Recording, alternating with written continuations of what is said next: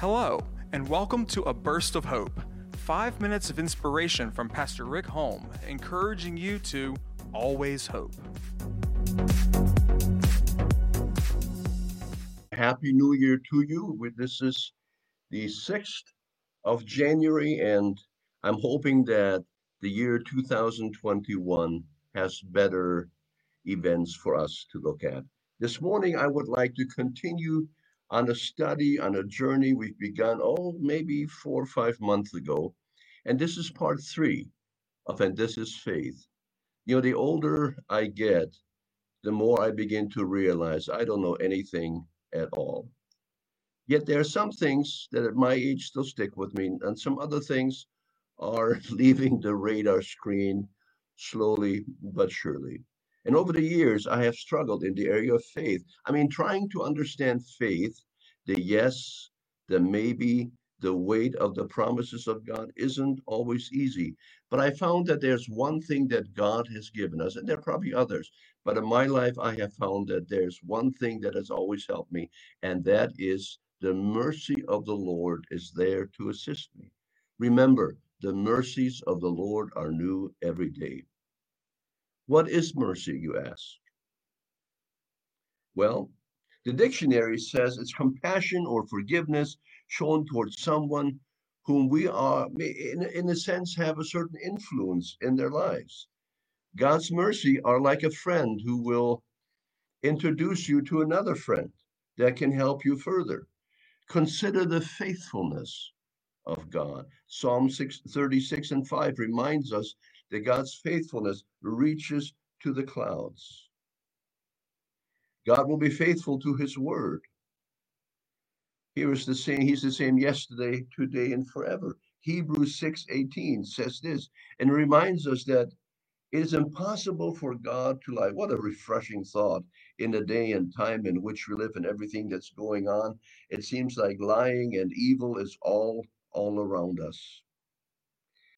As we learn to rely upon the mercies of the Lord, faith begins to grow in us. Scripture tells us that he who has begun that good work will finish it. The mercies of the Lord have introduced us to the faithfulness of God.